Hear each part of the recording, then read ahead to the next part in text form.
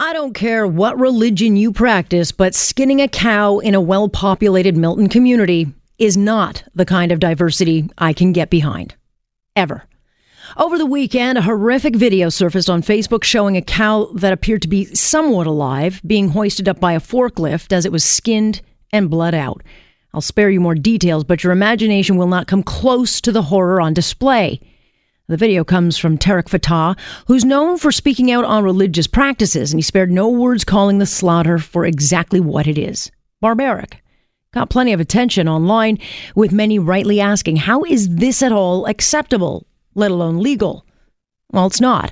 We have very strict laws in Ontario about animal slaughter, and skinning live animals, well, that's simply not allowed. But it does speak directly to what Maxime Bernier raised.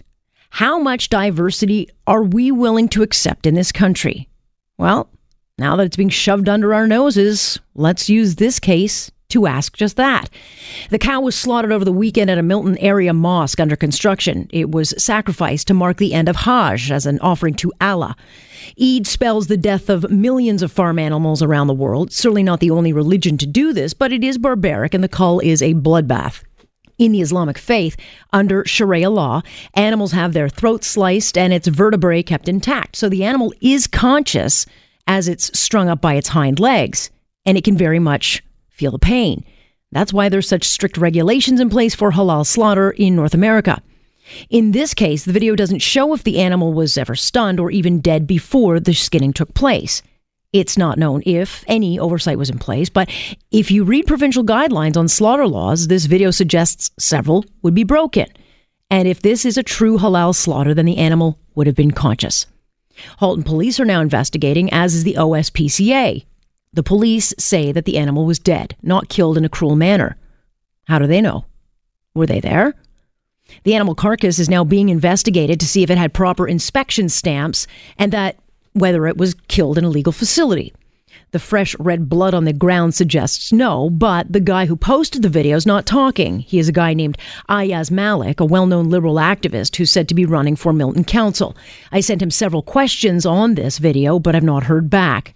Certainly, he ought to have known his video post of a cow being skinned would raise many questions. And these questions would and should be asked of any religious group carrying out such barbarity. This is not about religious freedom.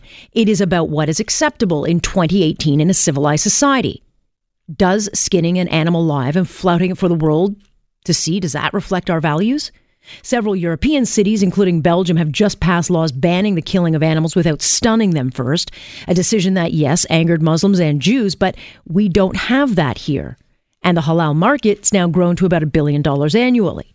Certainly it's not asking much that we demand those killing for religious beliefs simply use technology we have available to ease an animal's suffering, or at the very least, don't allow it to happen within city limits. Farmers have to follow strict rules. Hunters do too. So why would we ever give an incident like this a pass? Politicians are reluctant to take a stand. Most refuse to step on this political third rail as it means confronting an uncomfortable truth that will or could offend an important voting bloc. But late today, Ontario's Agriculture Minister announced it too is investigating the video. Ernie Hardeman issued a statement declaring, quote, "There's absolutely no tolerance for this treatment of animals in our province or in our backyards." Well, amen to that. Religious animal sacrifice, it's not new. And sadly, these medieval practices will not stop. But if our diversity now means we're expected to turn a blind eye to semi-conscious animals being skinned alive in a residential area, count me out. And if that makes me racist, I'm just fine with that. And that is my point on point for this Tuesday, August 28th. I'm Alex Pearson. Great to have you here with us for that enlightening opening. Nice, eh?